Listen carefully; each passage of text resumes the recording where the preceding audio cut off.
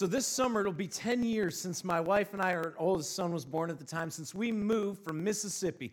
Now, some of you have an idea of Mississippi in your head. It's kind of a punchline, and I kind of had that idea too. I'm originally from Northeast Ohio, and then I moved down to Mississippi. And what I encountered were some of the nicest, kindest people that you would ever encounter in your entire life. People who were so great. They would do anything and everything they can for you. They'd give you the shirt off their back. They were hospitable. They'd have you over. They were just fantastic people until there was a snowstorm. And then it became everyone for themselves. And I remember when I was in Mississippi, there was breaking news one night. In 3 days, there's going to be a snowfall. And people started panicking. They were projecting an inch of snow. I'm not kidding. An inch of snow, and this was news 3 days out. They canceled school the day that it was supposed to snow. Before there was any snow, they canceled school. And I kept waiting. I moved from Northeast Ohio. An inch of snow was nothing. I'm used to snow. That's not a problem at all. I kept waiting, didn't think anything of it. Businesses started closing. The church that I worked at the time, we were closed for the day. People were panicking. And then I looked at our refrigerator, and I'm like, I better go to the store and grab some food if everything's going to be closed. And so I drove to the grocery store as this giant snowfall of 1 inch was predicted for the next day.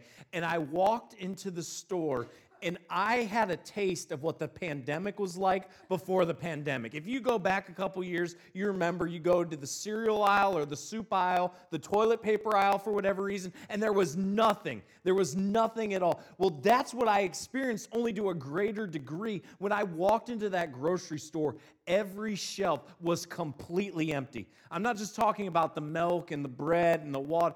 I thought the store was going out of business when I walked in and I looked around, and there was nothing to be had. And so I went home, and I'm like, well, we're just going to survive on Cheez-Its and Coke, apparently. We'll get through. I went home the next day. There was snowfall that night. Everything was closed down. But it's Mississippi. And so the sun came up the next day, and by 11:30, the inch of snow that they got was completely melted. But everything was still closed until I drove around and I found one Mexican restaurant that was open, and we were the only people out on the roads, even though all the snow had already been melted, because they're not used to it. They're not prepared for it. And so when there's snow, they don't have salt and they don't have plows. If there's a lot of ice or things on the streets, they'll put down sand just because they're not prepared. The road crews aren't prepared for the inclement weather. And so the response of the people is to go to the grocery store, rate it of everything, and then be prepared in your house by yourself and just wait until the sun comes up and melts all the snow. Now, being prepared is a good thing in life, and we understand that. Being prepared is a good thing in life. It's something that we're taught early on. It's something that they try to teach us in schools, that preparation is important. Our parents try to instill that within us. It's a good idea to be prepared. And oftentimes, as we progress in life, we realize on a greater level the value of preparation. It's good to have a plan. It's good to be prepared, because sometimes, in the same way that you see the snow that's forecast from days out coming, sometimes in life we can see the danger and the challenges on the horizon.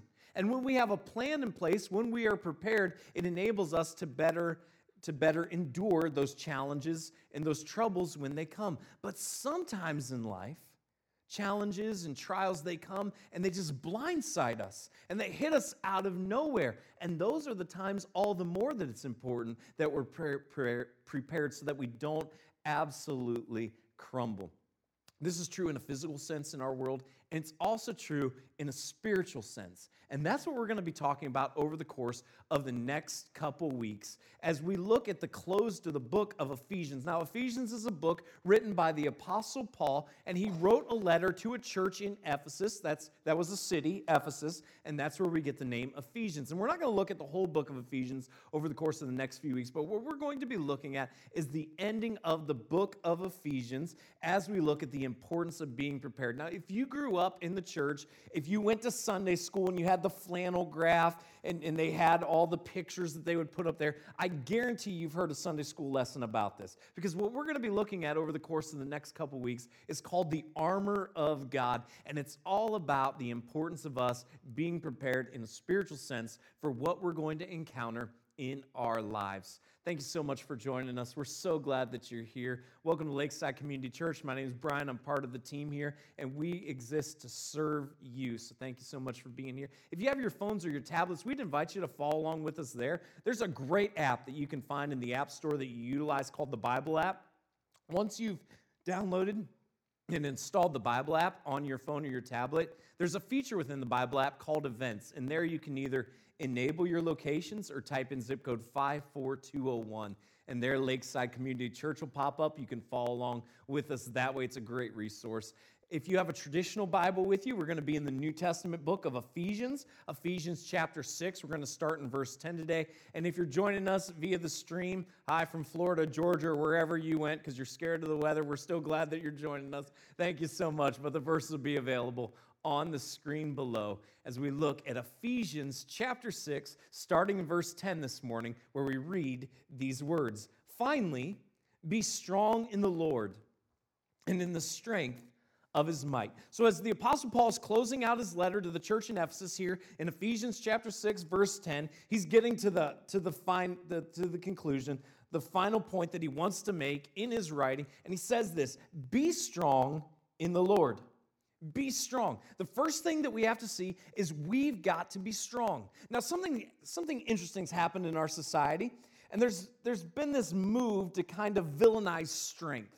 That strength is it's kind of been villainized, like it's not something that should be strived after. And here we're told, no, we have to be strong. Now, sometimes that's because some people's view of strength is sort of this toxic masculinity, that, everything about it, and that's not real strength at all. And another view of strength has been this uber vulnerability where we have to cry and weep about everything and how difficult our circumstances are all the time. And that's not strength either. But because there's kind of these extremes of strength, we just kind of villainize this idea of strength. And no, what the Apostle Paul is telling us is, no, we need to be strong. Strength is valuable. And if you step back and you think about it, all of us would admit this.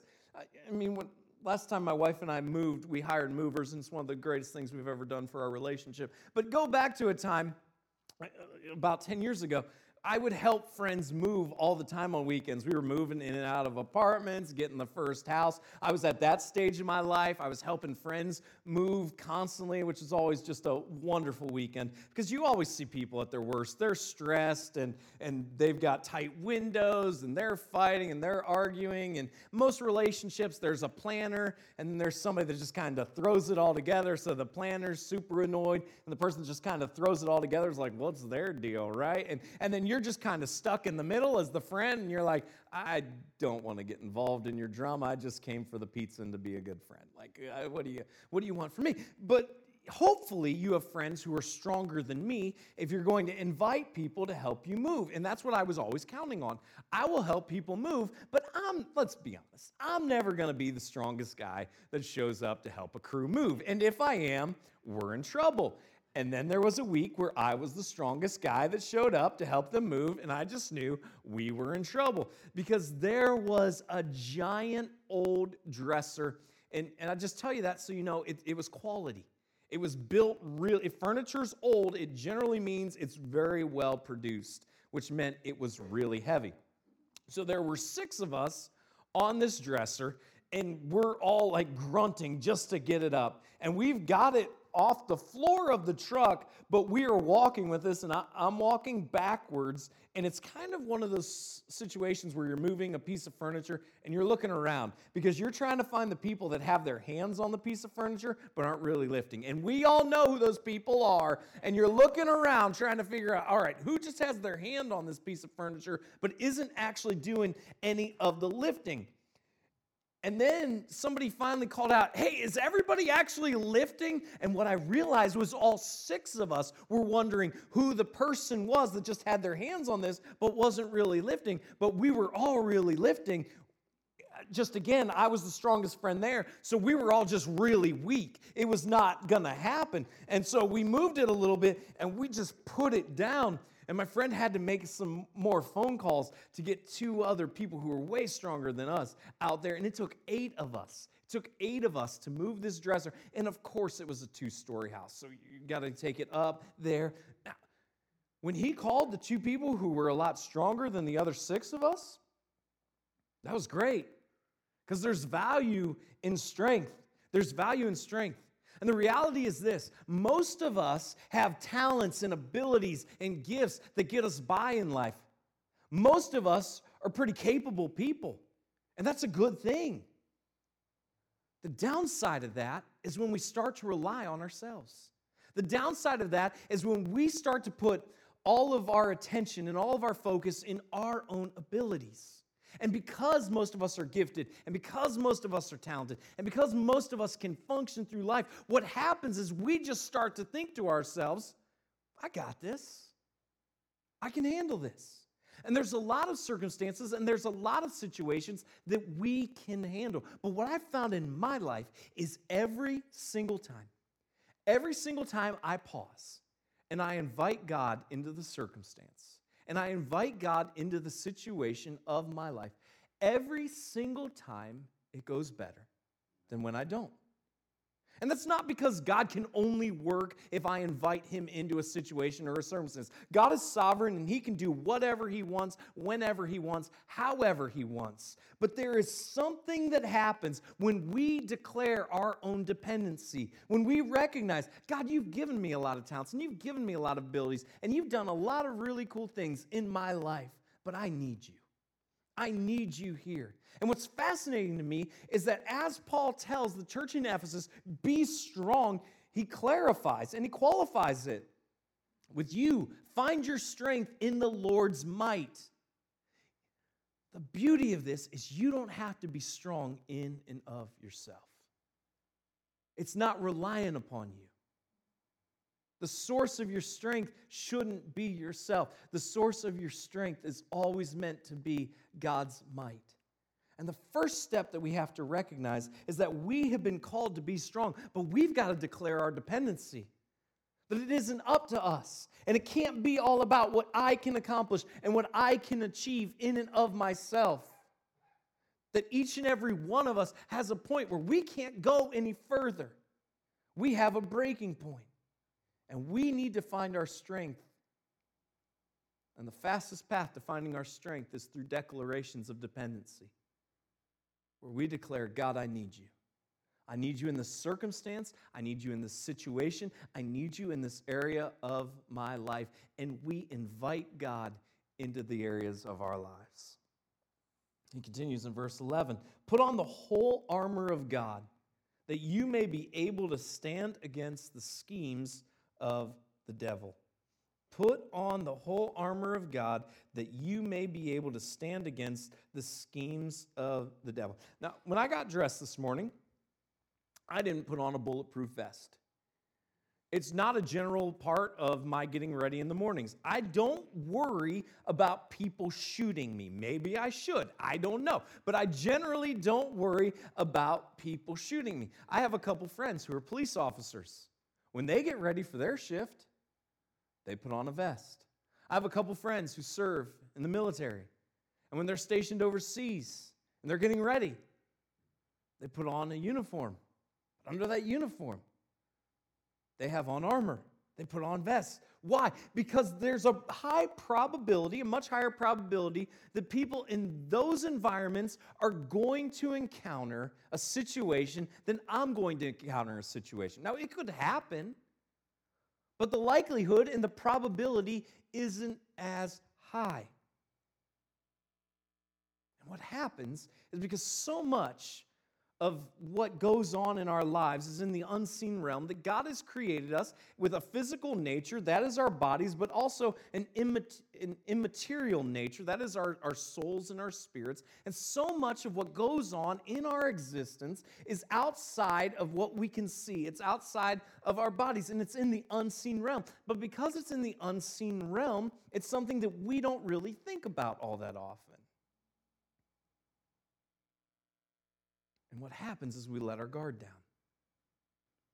Because the battle goes on in an unseen realm, because we're engaged in a battle that's happening in the unseen realm, we don't think we're even involved in a fight. But what we're told here is to put on the whole armor of God that you may be able to stand against the schemes of the devil. We're in a fight.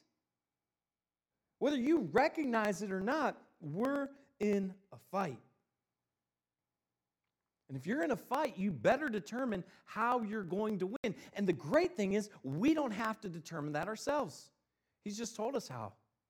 Now, I've seen a number of UFC bouts. I love watching the UFC. I know some of you are like, that's so barbaric. That's cool. Don't watch it. I just love to watch some UFC fights. I've seen a lot of local bar fights. You know, a person has a drink too many or 10 too many, and they decide they want to start some trouble with somebody. I've seen schoolyard fights. People are mad that somebody's on a swing too long, or they got mad during a game at recess, and they just decide, we're going to fight this out on the schoolyard. I've seen all kinds of fights in my life.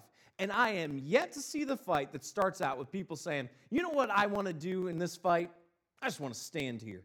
Generally, if you enter a fight and you say, I'm just going to stand here, you're going to be knocked out. The fight's going to be over, and it's not going to be very much fun for the rest of us to watch. Where, let's be honest, most fights are a little fun to watch. Now, but just standing here, that's generally not a winning strategy. But what we're told here is in the supernatural realm, victory is found when we stand. What? That we don't have to defeat the devil. The devil's already been defeated. When Christ was crucified and he rose again 3 days later, he dealt Satan the death blow. And if you've read the end of the book, you realize the war has already been won. The outcome has already been determined. At 12 o'clock today, the Cleveland Browns will play a football game. That doesn't matter because we're already eliminated. Because this is our story almost every year. We play football games and we lose more than we win. This is the life of a Browns fan. We're all bitter. We sign up for it. We know it's going to happen. It happens every year. And today at 12 o'clock, the Browns will play a game that has no implications whatsoever for the Cleveland Browns. Now, the players will still play because some of them are playing for contracts. Some of them are playing for stats and incentives. But in terms of the team, the outcome doesn't matter because it's already been decided. They're not going to the playoffs. You contrast that with tonight at 7:20. And tonight at 7:20, there's something on the line when the Packers and the Lions play. I mean, tonight is a chance to go to the playoffs and lose next week because it's really not your year. I'm sorry, it's just not. But tonight, there's something on the line. For this game, it really matters. The outcome of it really matters. It has postseason implications. It really matters the outcome of the game. Recognize in the spiritual battle that we're in, the outcome has already been determined. God isn't dependent upon us to beat the devil.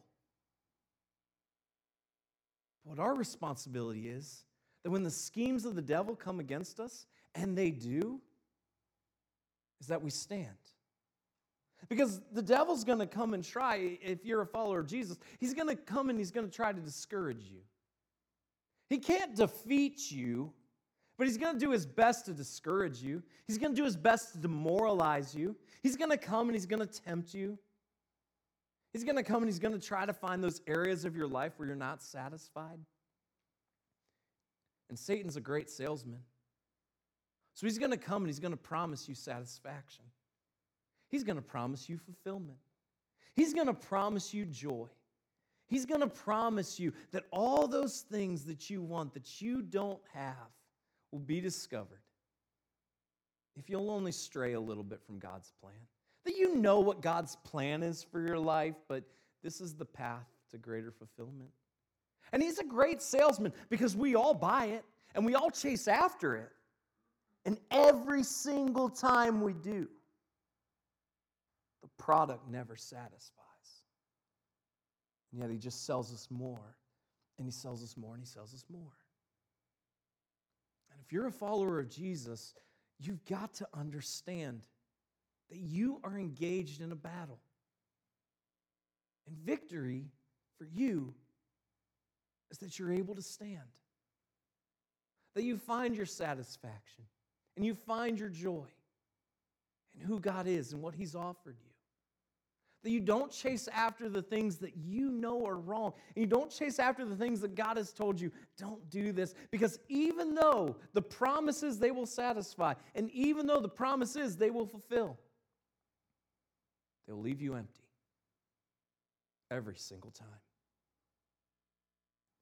For we do not wrestle against flesh and blood, but against the rulers, against the authorities, against the cosmic powers over this present darkness, against the spiritual forces of evil in the heavenly places. So right now, I just want to ask you this question. I don't want you to answer out loud, but in the quietness of your heart, as you're processing through things and as you're thinking through things, I want to ask you this question, is what are you fighting against? What are you fighting against? What's keeping you up at night?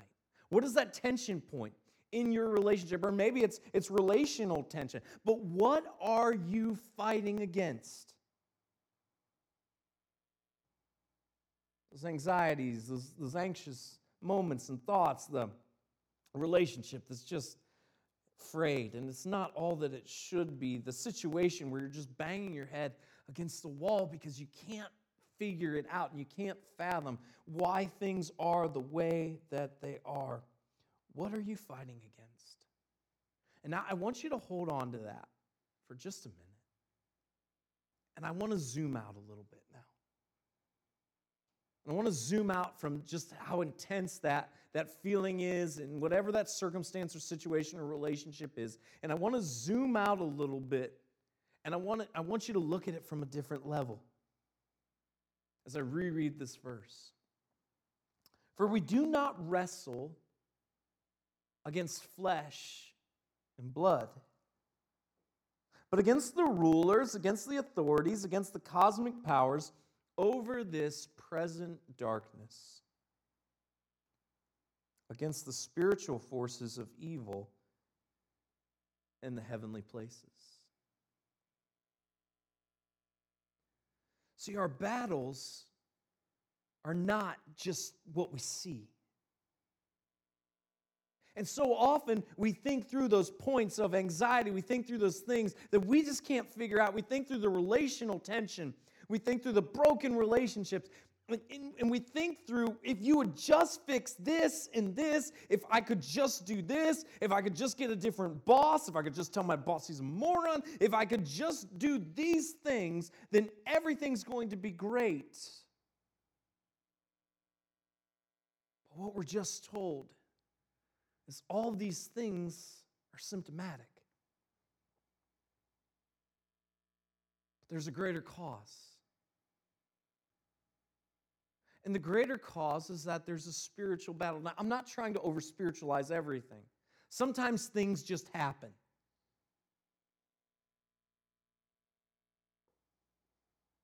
But sometimes we walk through life and we see all those annoyances. We see all those points of anger, of anguish, of anxiety. We see all those relational things, and we think, I can just fix this if just this would change. And we discount the idea that there's something bigger at play. And what we're told here is that there's more to this than we ever understand. It's like the old picture of the iceberg, if you've ever seen that. Just about 10% of the iceberg can actually be seen, but 90% of the iceberg is underwater. And when we walk through life, about 10% of our problems can be seen and they can be understood. But there's this whole part that we don't see. And so because we don't see it, we don't think about it all the time. But it's the spiritual aspect that's at play. And if we only attack and if we only go after the part that we can see, and we do nothing about the part that we can't see, we do nothing about the spiritual realm and the spiritual things going on, then we're never going to actually fix and solve all of our problems. Your battles are supernatural. Your battles are spiritual. Yes, they're physical as well, but there is oftentimes a root cause that is greater than what you see. And if that's true, and we're told it's true here, that means that supernatural spiritual battles call for supernatural spiritual tactics. That we can't just go after every problem trying to fix something or someone if we don't take the wholeness of the problem or the wholeness of the individual into account. And this is why it's so important that for those of us who love and follow Jesus, that we look at our problems, we look at the sources of frustration in our lives, we look at those broken relationships, we look at all of those things, and we recognize the totality of the situation, the totality of the circumstance. And we don't just minimize it to that which we can see.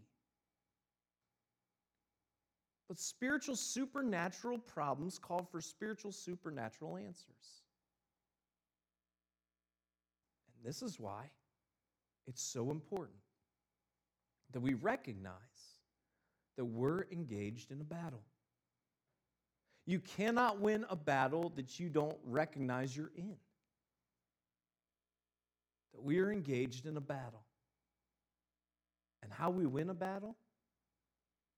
It's not by knocking someone out, but being willing to stand. To resist the sails of Satan. To follow after God. To not be moved. To not be shaken. To not chase every desire that we have when we know it goes contrary to God's plan for our lives and think that we will find satisfaction there. That we would be unmovable. We would be unshakable. And we would stand firm. And the way that we can stand firm is if we recognize we're in a battle and we're prepared for the battle. That we put on the armor of God, and we're going to look at the individual instruments in the weeks to come. But it starts there and with the call for each and every one of us to be strong. Not in what we individually can accomplish, not in what we individually can achieve, but that we find the source of our strength in God's might. That we recognize this battle and these circumstances are bigger than us. And so we don't have to rely on our own abilities. So, what do we do with this? As people that love and follow Jesus, how do we put this in practice in our life? Well, first is this, to recognize that we need God in our lives, that we need God in every area of our lives, to have those declarations of dependency. And one of the best ways to do that is through prayer. One of the best ways to do that is through prayer. And so I would just encourage you, in those places that you know, and they're different for all of us, but that we all have, in those places that are just not going well in your life, invite God. If you haven't already, invite God into those specific areas of your life. Invite God to come into work in those specific areas and avenues of your life. And make it a point to remember to invite God into those areas. And the second step is this, to remember you're in a battle.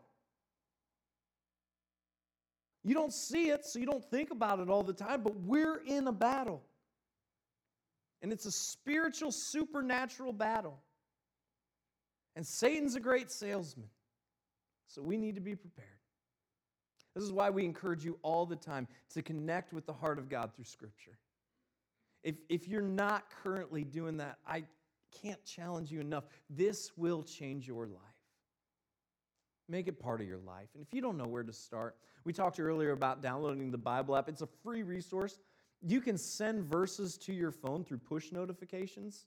It'll literally send the verse to your phone, so you're kind of forced to look at it. I mean, not, I guess, forced to read it, but you're forced at least to look at it. One verse a day. Start there. If you don't know where to start with a verse a day. Have it sent to you. And then from there, go to reading a paragraph or a couple verses a day. From there, a chapter. If you're like, hey, I'd love to do that, Brian. It sounds like a good idea, but I don't know where to start. Come talk to me. I'll be available in the lobby after the services. Love to talk with you about that. You're in a fight. And the good news is the outcome's already been determined. But the bad news is sometimes wars are won and battles are still lost. And when the battles are lost, it can discourage you and it can destroy aspects of your life. And every time that happens, there's pain involved. And God doesn't want you to experience that pain. Stand strong. Put on the armor and be strong. But not in your own strength, in the strength of His might. God, I pray that you would help us. I pray that you would help us be people who are strong. And I pray, God, right now, in the quietness of this moment, in the quietness of our hearts, all those areas, God, that we have that are different for each of us, but they're present in all of our lives. I pray that we would invite you in right now to those areas, into those situations and those circumstances.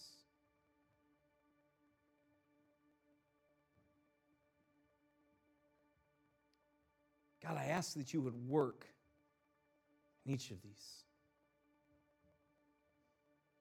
And I pray, God, that we would follow what you call us to do.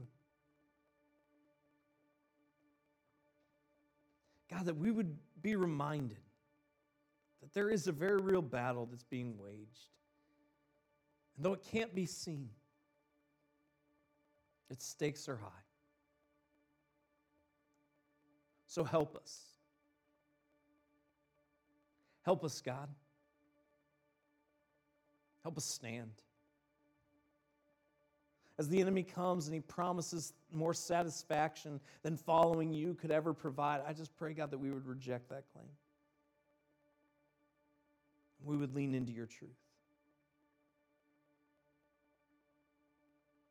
We would honor you with our lives, with the words that we speak, and with our conduct. Work in us and through us for your glory, Jesus, we ask in your name. Amen.